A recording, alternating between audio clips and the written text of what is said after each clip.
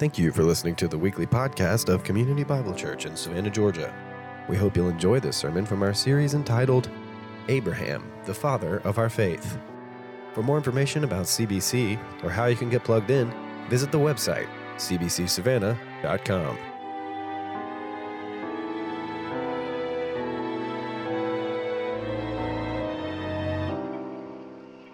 Father, you have revealed yourself to be holy as really your overarching character, that you are completely different, that you are separate, that you are unlike us, but yet, as we celebrate today in many other ways, you have loved us, and you have redeemed us and rescued us and saved us. And so we, as your people, gather to worship Christ, our Savior, to give glory to you, our Father, in the power of your Spirit.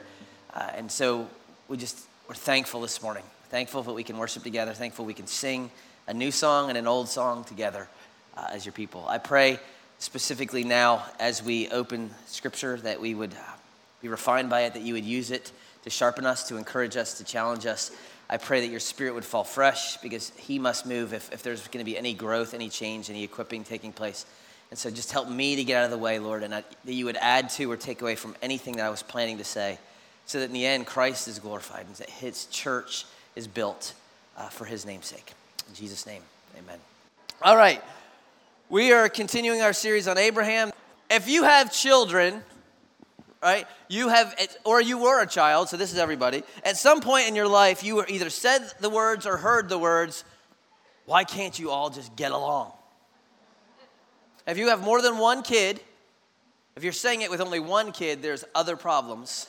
But if you have more than one child, why can't can you stop it? Please, can't you share? But it's not just kids. I mean, in this political season, you watch one debate. It's like, I respect highly and really like my friend here, but he's an idiot. All right, I mean, and they go on and they slam him and and it's just chaos. And as we walk through life, unless you live in a cave or on an island like Luke Skywalker, that's spoiler alert. If you haven't seen it by now, you're done anyway. Unless you live in a cave somewhere off alone, you're going to rub up against people. There will be conflict, different opinions. Someone hurts your feelings. Someone disappoints you. It's just where we live in a fallen world. And some of y'all, you hate it. And I get it. You run from conflict. You try to do everything you can to avoid conflict. Others of you in the room, I mean, you're ready. It's like game on. In your ears, Survivor, the Rocky theme goes off, and you're ready to go. All right? And which one is right? Well, neither is right.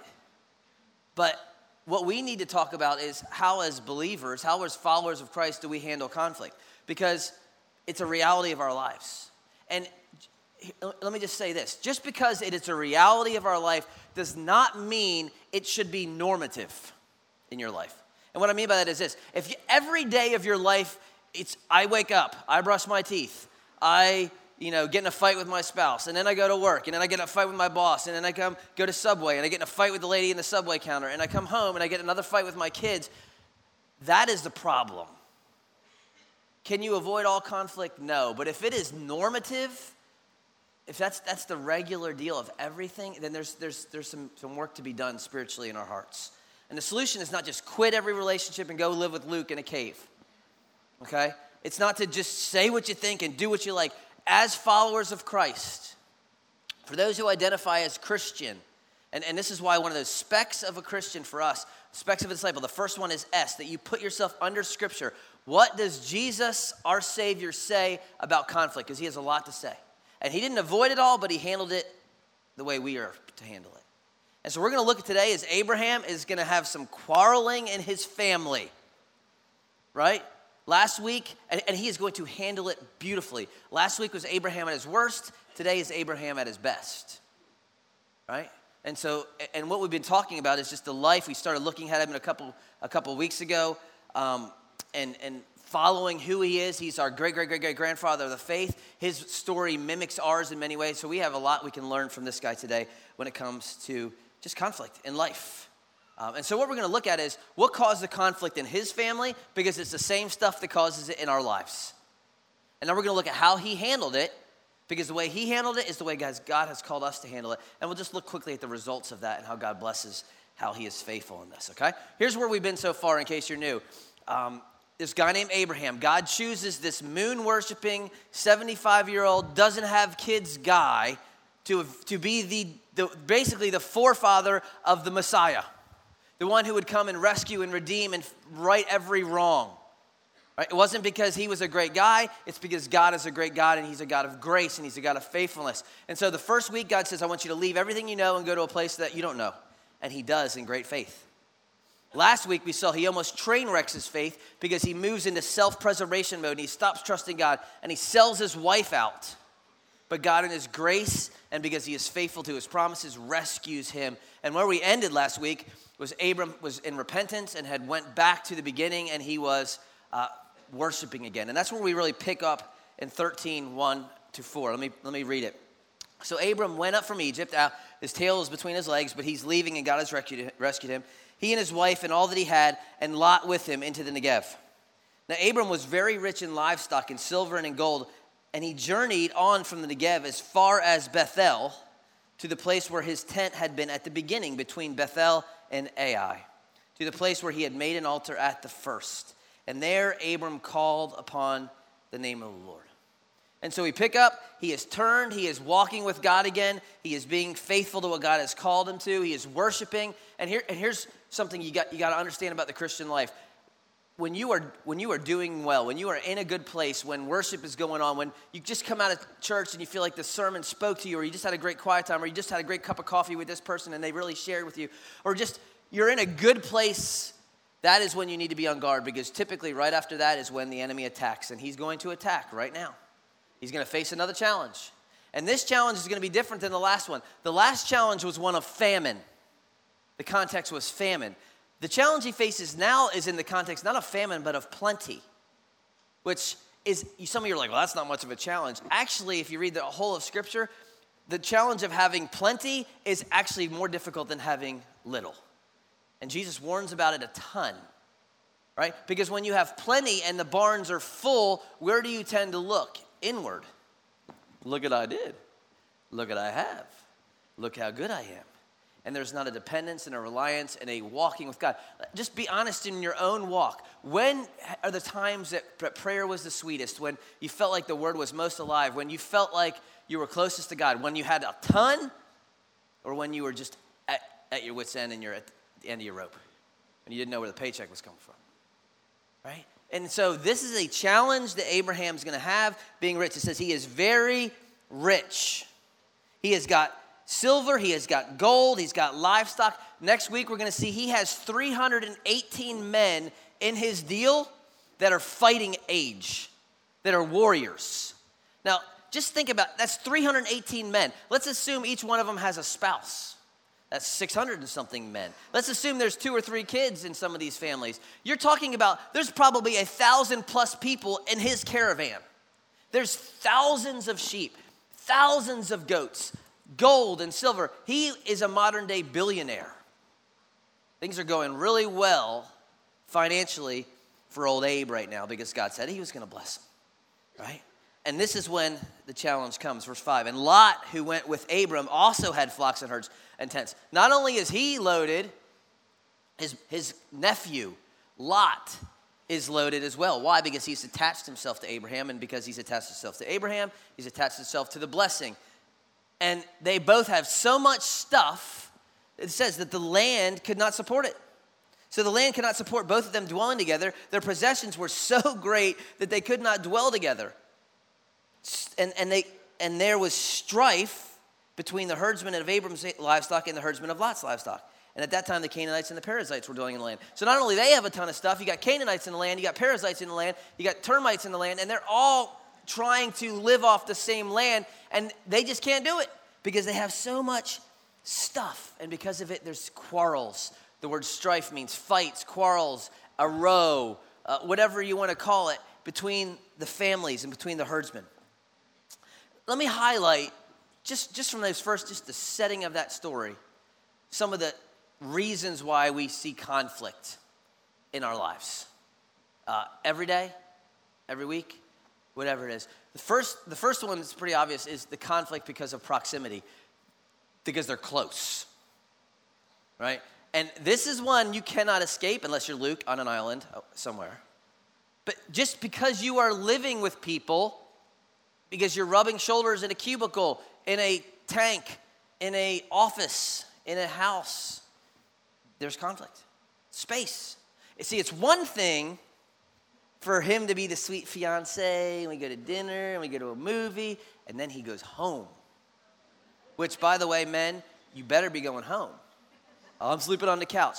You're not sleeping on the couch. And I'm not joking about this. This is not even related to the sermon. You do not need to be crashing at your girlfriend's fiancé's house. I'm just telling you. For her reputation and for yours. All right? But anyway, so he goes home. But then what happens is we get married. And now he don't go home. And he's using my sink. And his toothpaste is in my sink. And her hair is in my sink. And his undies are on my floor and not in the hamper that is made for that.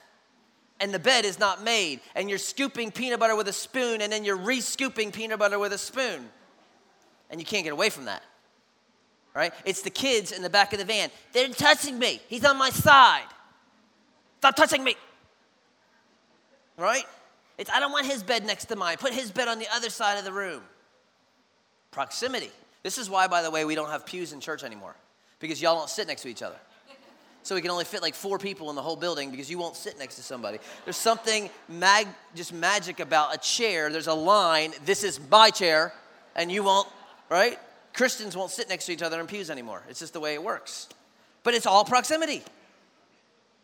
Grandparents, you rejoice in proximity because now the grandkids go home. And they're no longer having to stay with you. Proximity. It's a challenge we all face, right? It's Jesus and the disciples. They're 3.5 years. They're rubbing shoulders. They're always together. There's conflict. I'm greater than you. I'm better than you. And it's just one that you and I, because as believers, we are knit together. We are being built together. We are being equipped together. We are one. We are a body. You have to learn to function with proximity.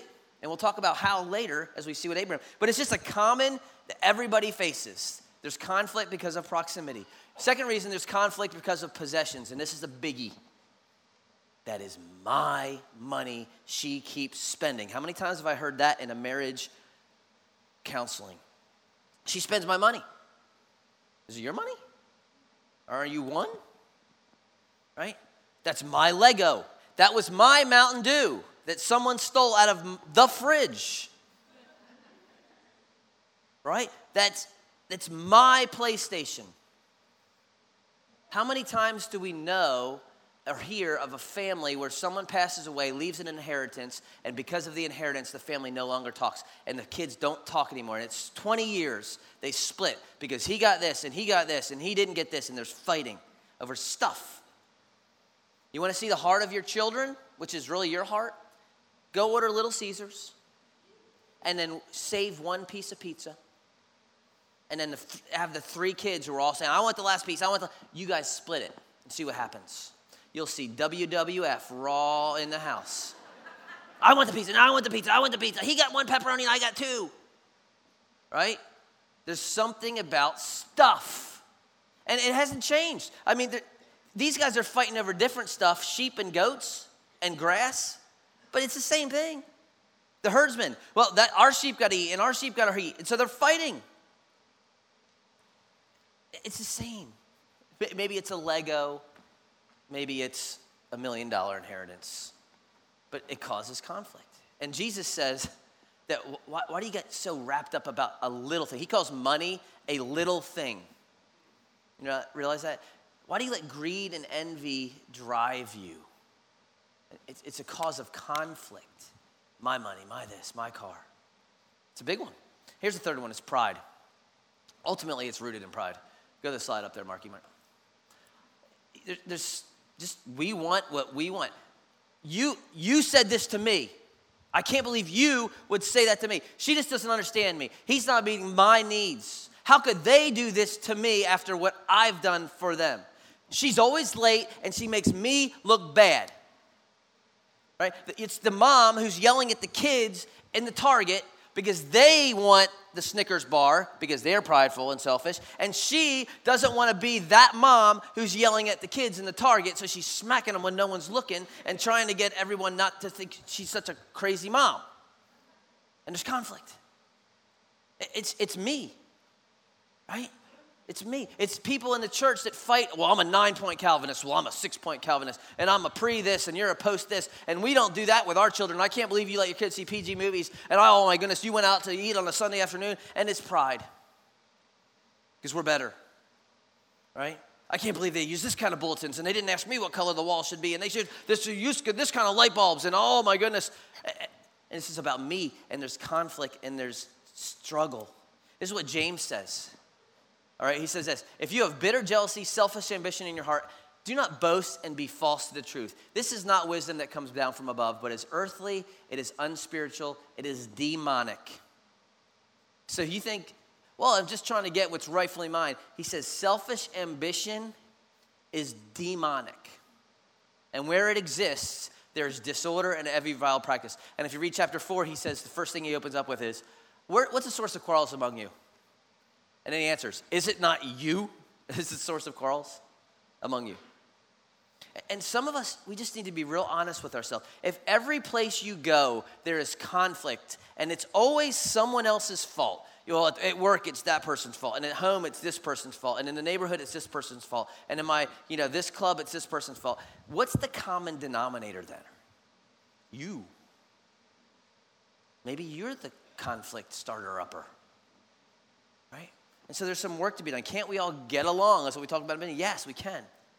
Right? And so proximity and pride and possessions, these lay fertile ground for strife in our lives. Fertile ground for the row. Fertile ground for the conflict. How does Abraham deal with it? All right, let's look at verse 8. Abram said to Lot, let there be no strife between me and you, and between your herdsmen and my herdsmen, for we are kinsmen. There's a lot to be said right there, but here I want to highlight a couple things. Number one, underline it in your Bible. It says, Abram said to Lot. He didn't say to Sarah, his wife. He didn't say to his herdsmen. He didn't say to his mother-in-law. He went to the person where the source of the problem was. That's significant, right? How much conflict and strife could be just diffused if some of y'all would just go to that person?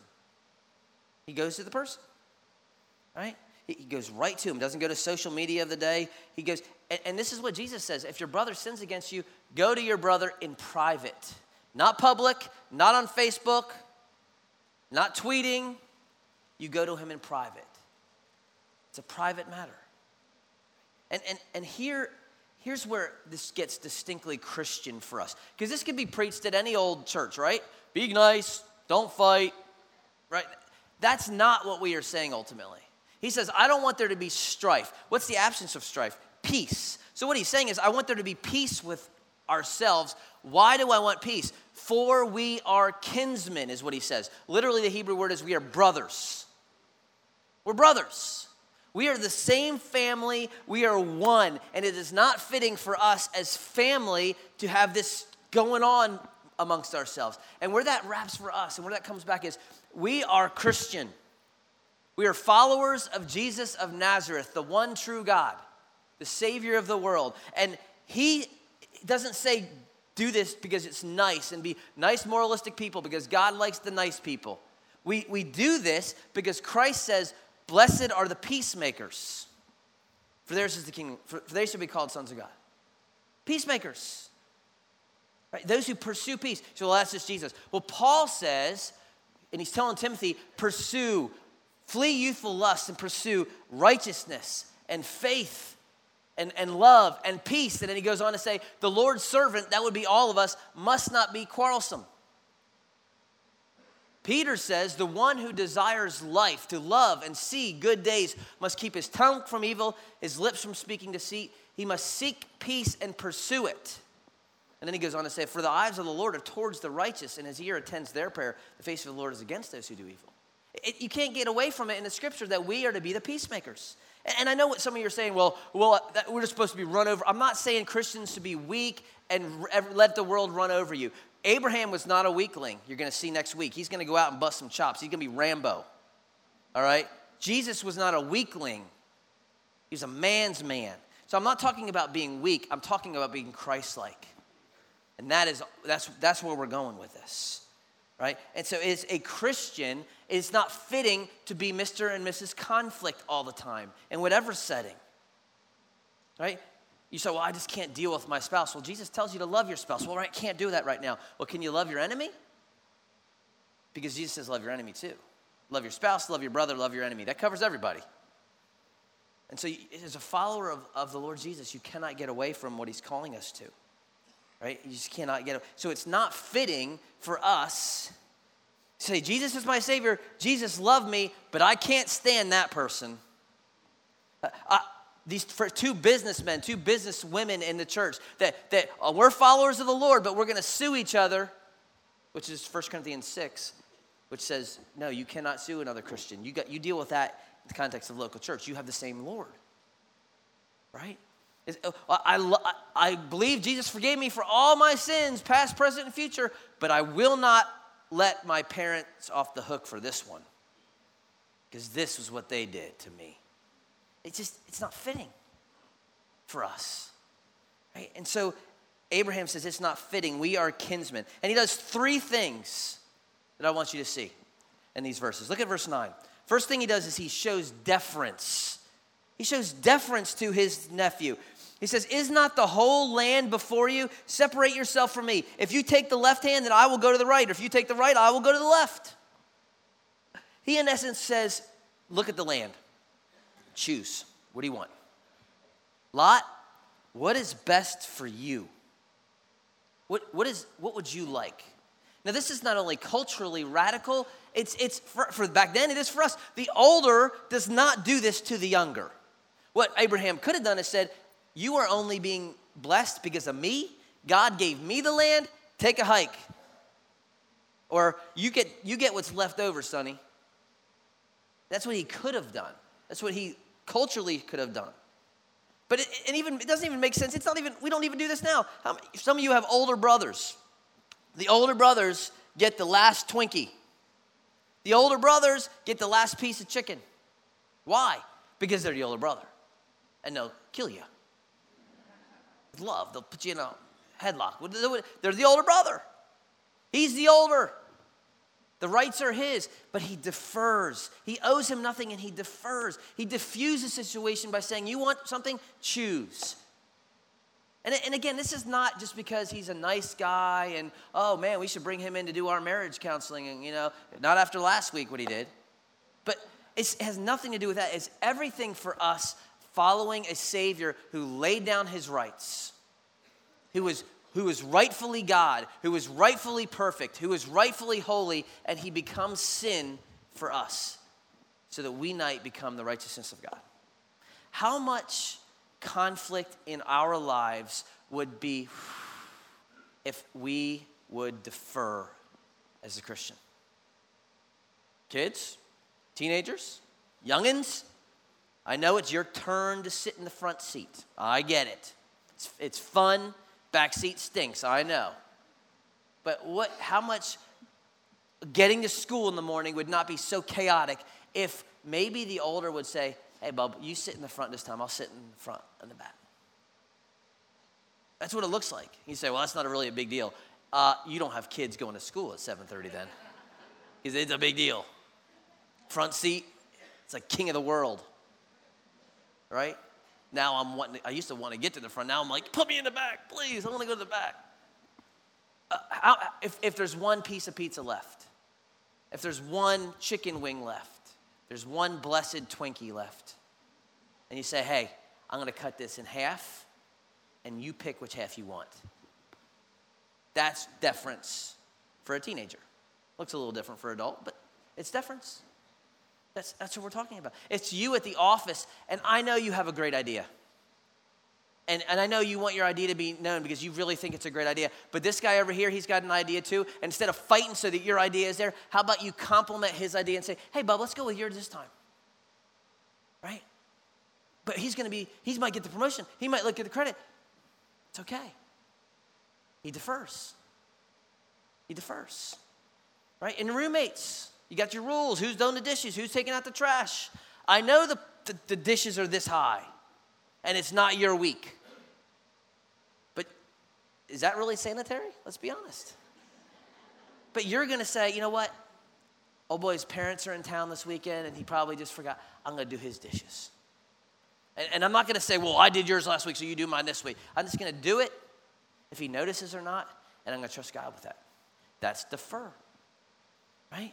That's defer. And we haven't talked about marriage yet, right? Because these are easy ones, right? I get in the context, this is in marriage, this is where it's a struggle, isn't it? Because I got my rights, and I want what I want, right? And I deserve. But if we, in our marriages, both of us now, not just one, if both men and women would defer to one another, and I'm a man, and I struggle with this because I want to remind my wife of all the things that I've done. I want to give her my resume so that she knows how good I am. Well, you remember that I did this, and this, and this. So that means, really what I'm saying is I don't have to do this. And we're great at reminding. But what if after a long day, a long week, you've been working hard, maybe she's got a job outside the home, maybe she doesn't. What if once a month, you're both tired, you say, honey, I got dinner. Here's $50. Go out and just go to Tuesday morning, right? So, men, that's a store. That's not a day. If you don't know that, then you need to know your wife better. Go to Michael's. Go to get coffee. Go. I got the kids. Now, wives, you got to understand they're going to have hot dogs and mac and cheese that night, and you have to be okay with that. They're not going to die. But but I'm tired. I've had a long day at work. So is she. It's deferring. If you're, and I'm not, whatever it looks like for you. It's, I want to watch Rocky. She wants to watch Anne of Green Gables. I've watched them. In fact, if you're going to get married in this church, that's part of the premarital counseling. All 8 hours, buddy. Or Pride and Prejudice, BBC version, your choice. Yeah, I know. I'm Mr. Dossie, part 2. Not really. But it's just, those are the practical things that build your marriage up. And this is fitting for Valentine's Day, isn't it? Well, we always do what you want to do.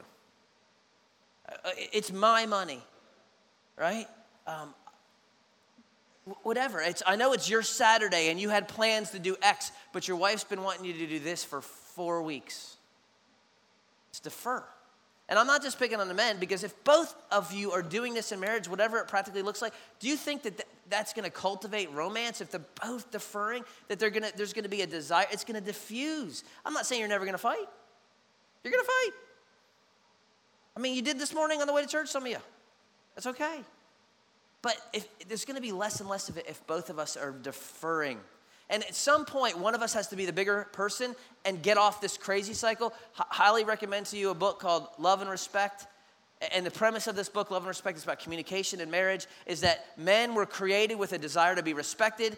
Women were created with a desire to be loved. It's the way God has wired you. It's good. It is not bad. Don't listen to the culture. Men and women are not the same. They are created different. They both reflect God's image differently but equally.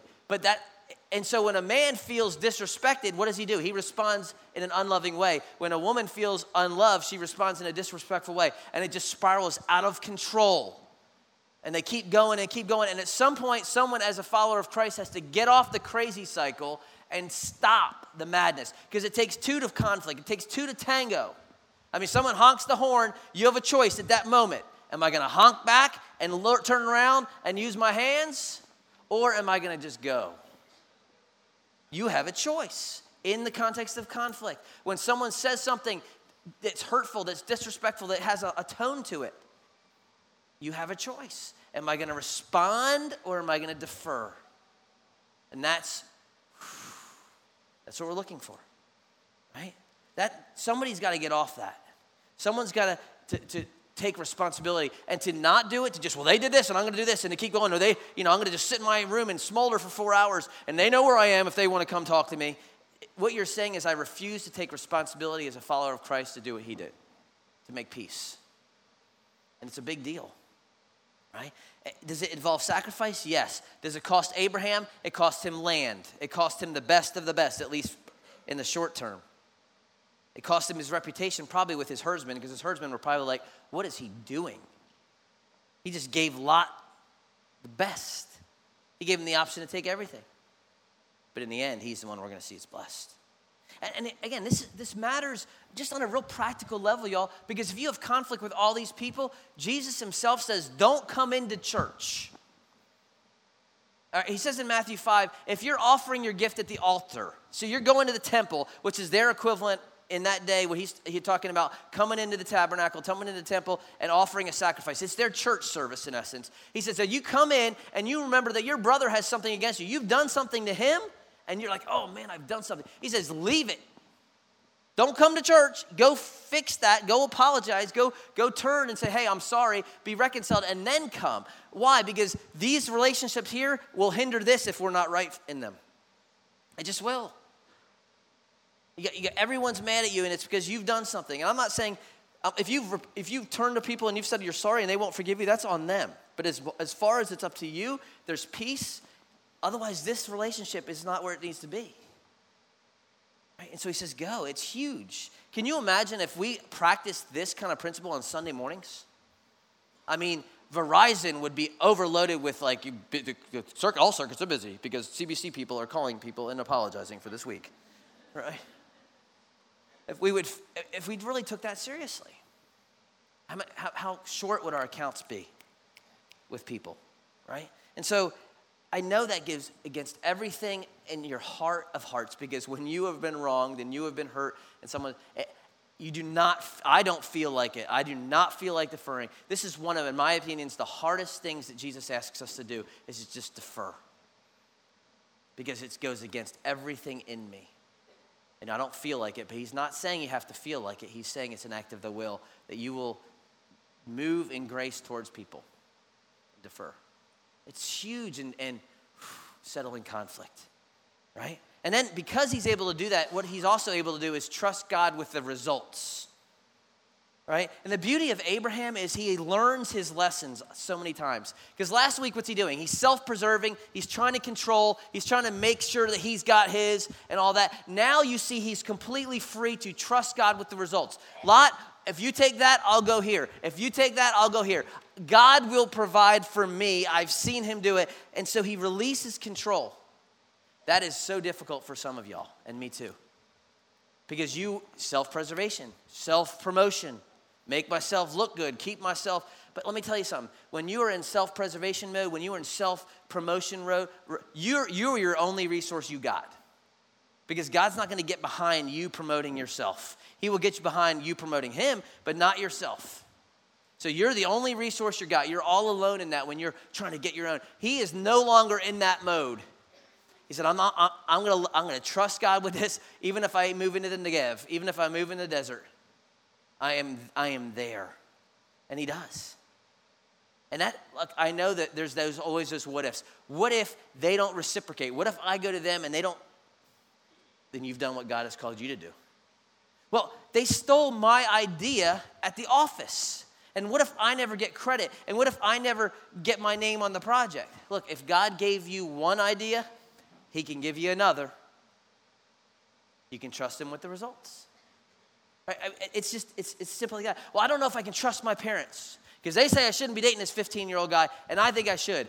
You need to trust your parents because there ain't no 15-year-old guy that's worth dating. Okay? So I'm just telling you as your pastor right now. In fact, there ain't no 18-year-old guy that's worth dating either. You wait till they're 27. Then there you date them. You need to trust God with the results. Maybe your parents do know what they're talking about. Maybe they do have a little bit of life there. Maybe they have a little bit of experience and they're not just trying to be mean, right? God, he is trusting God.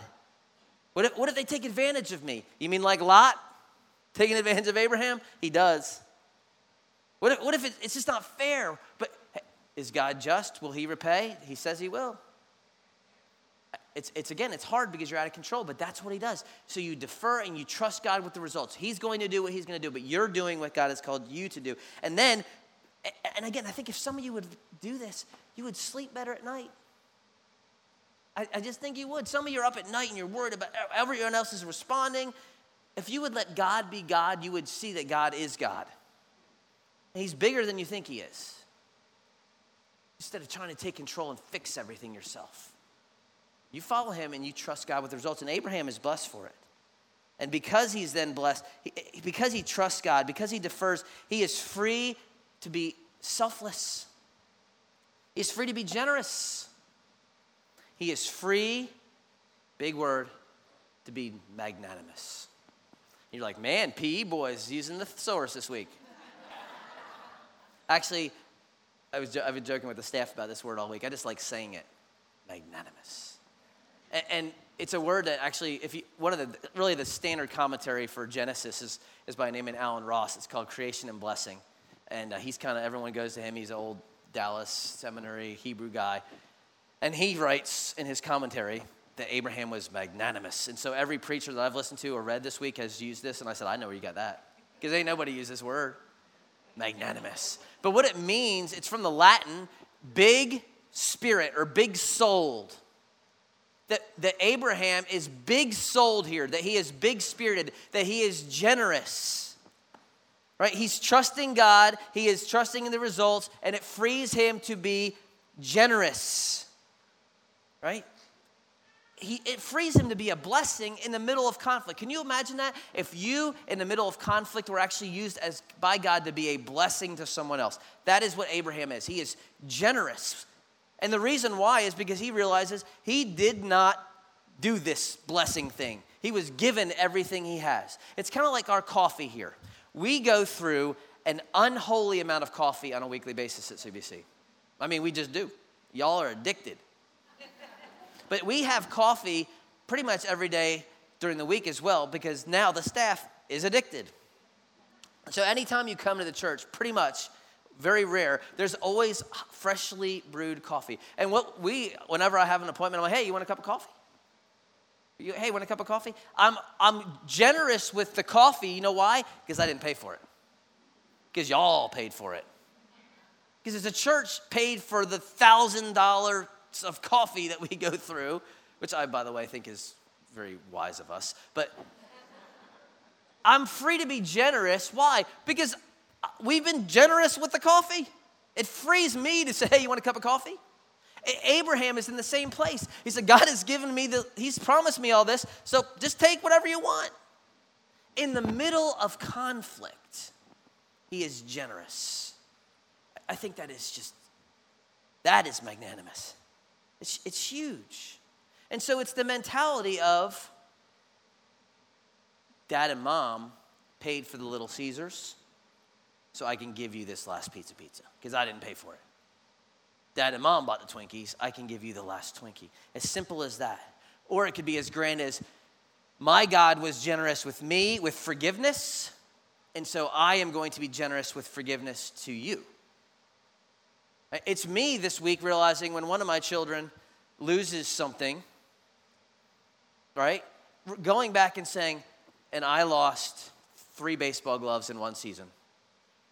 And my dad, although almost beating me, was kind and bought me another one.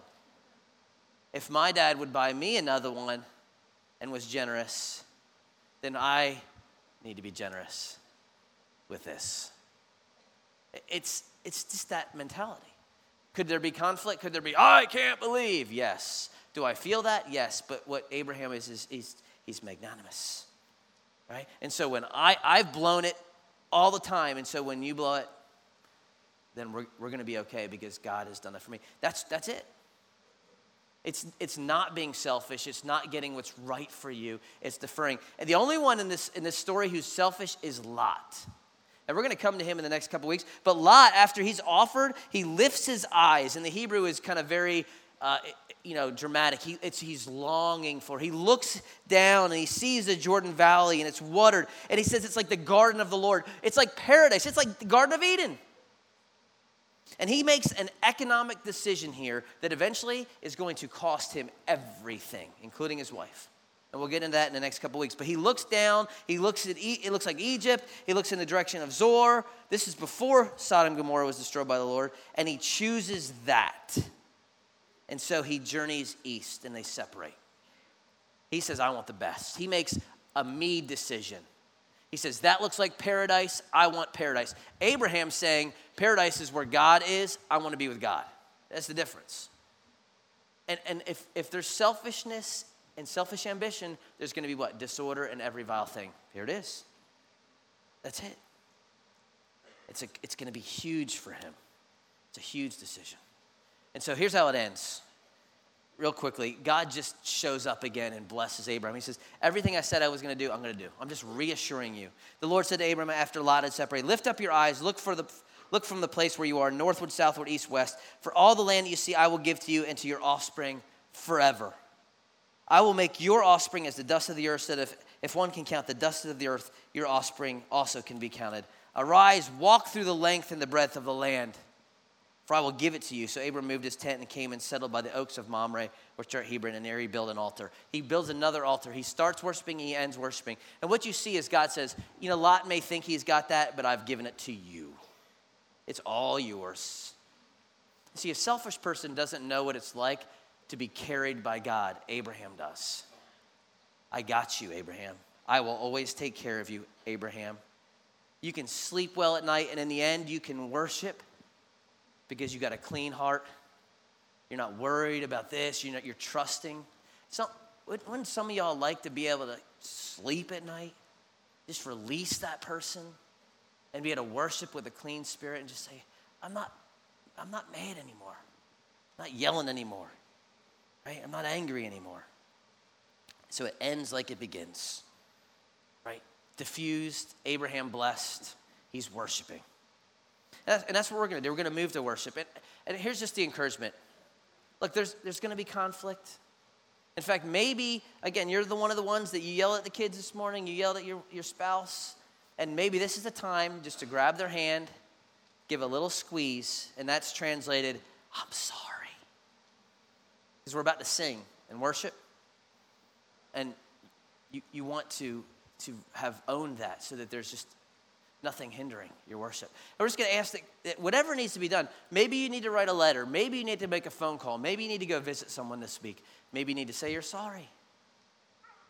I think God has some work to do on all of us in this area. No one has arrived because there's always going to be proximity, there's always going to be possessions, there's always going to be pride. But if we as a people would just be growing in our deference, giving up of our rights. Why? Because our Savior gave up his rights. If we would be trusting in the results, it would free us to be magnanimous. And we want to be CBC, magnanimous. Right? You won't ever hear me say that word ever again. But let's just ask God to work. Whatever needs to be taking place in your heart and your spirit, just that the Holy Spirit right now would just kind of move that on you, to move in grace and love towards people because God moved in grace and in love towards us, and that while we were sinners, Christ died. So let's stand and just worship this morning. Lord Jesus, I ask you to make us a generous people, that you would make us a peaceful people. Blessed are the peacemakers, to pursue peace. For the eyes of the Lord are towards the righteous. Your ear attends their prayer. Just a people who have joy, not strife. And there's some in here that got strife all the time. That you would give them some peace and whatever needs to take place for that. So I just ask you to do that. I pray that we would be a church of love, that people would know us by our love for one another, and that when there is conflict, we would deal with it in the way you have told us to deal with it. We love you. We praise you. Father, in Christ's name.